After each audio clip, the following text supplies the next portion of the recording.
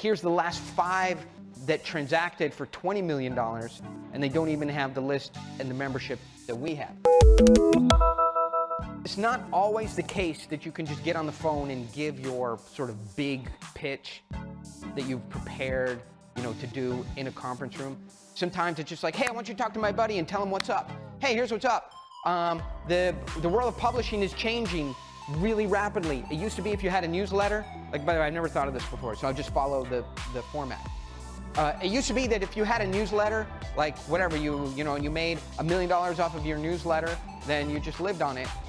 But today, those newsletters are very valuable. It's called publishing. It's a new publishing environment. And the opportunity is to build a newsletter that revenues $1 million, maybe only makes $100,000, but you could sell that for $10 million today. That's a small window that's opened up in the world. It's just it's a crazy change. It's because publishing has continued to be in decline.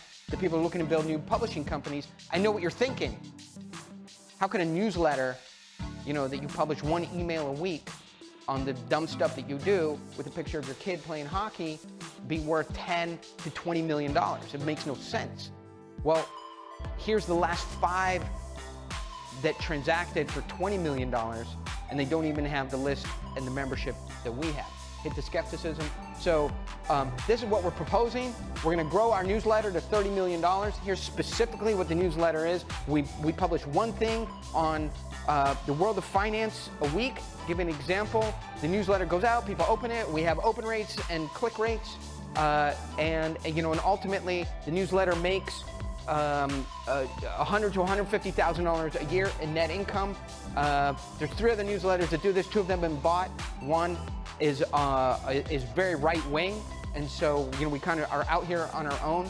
But I'm not really looking to sell it today, unless there was somebody that came along and could tell me it's going to be used for good, not evil. So you can see how that is a narrative structure that I can just follow with some of the tools, and we can whip it out.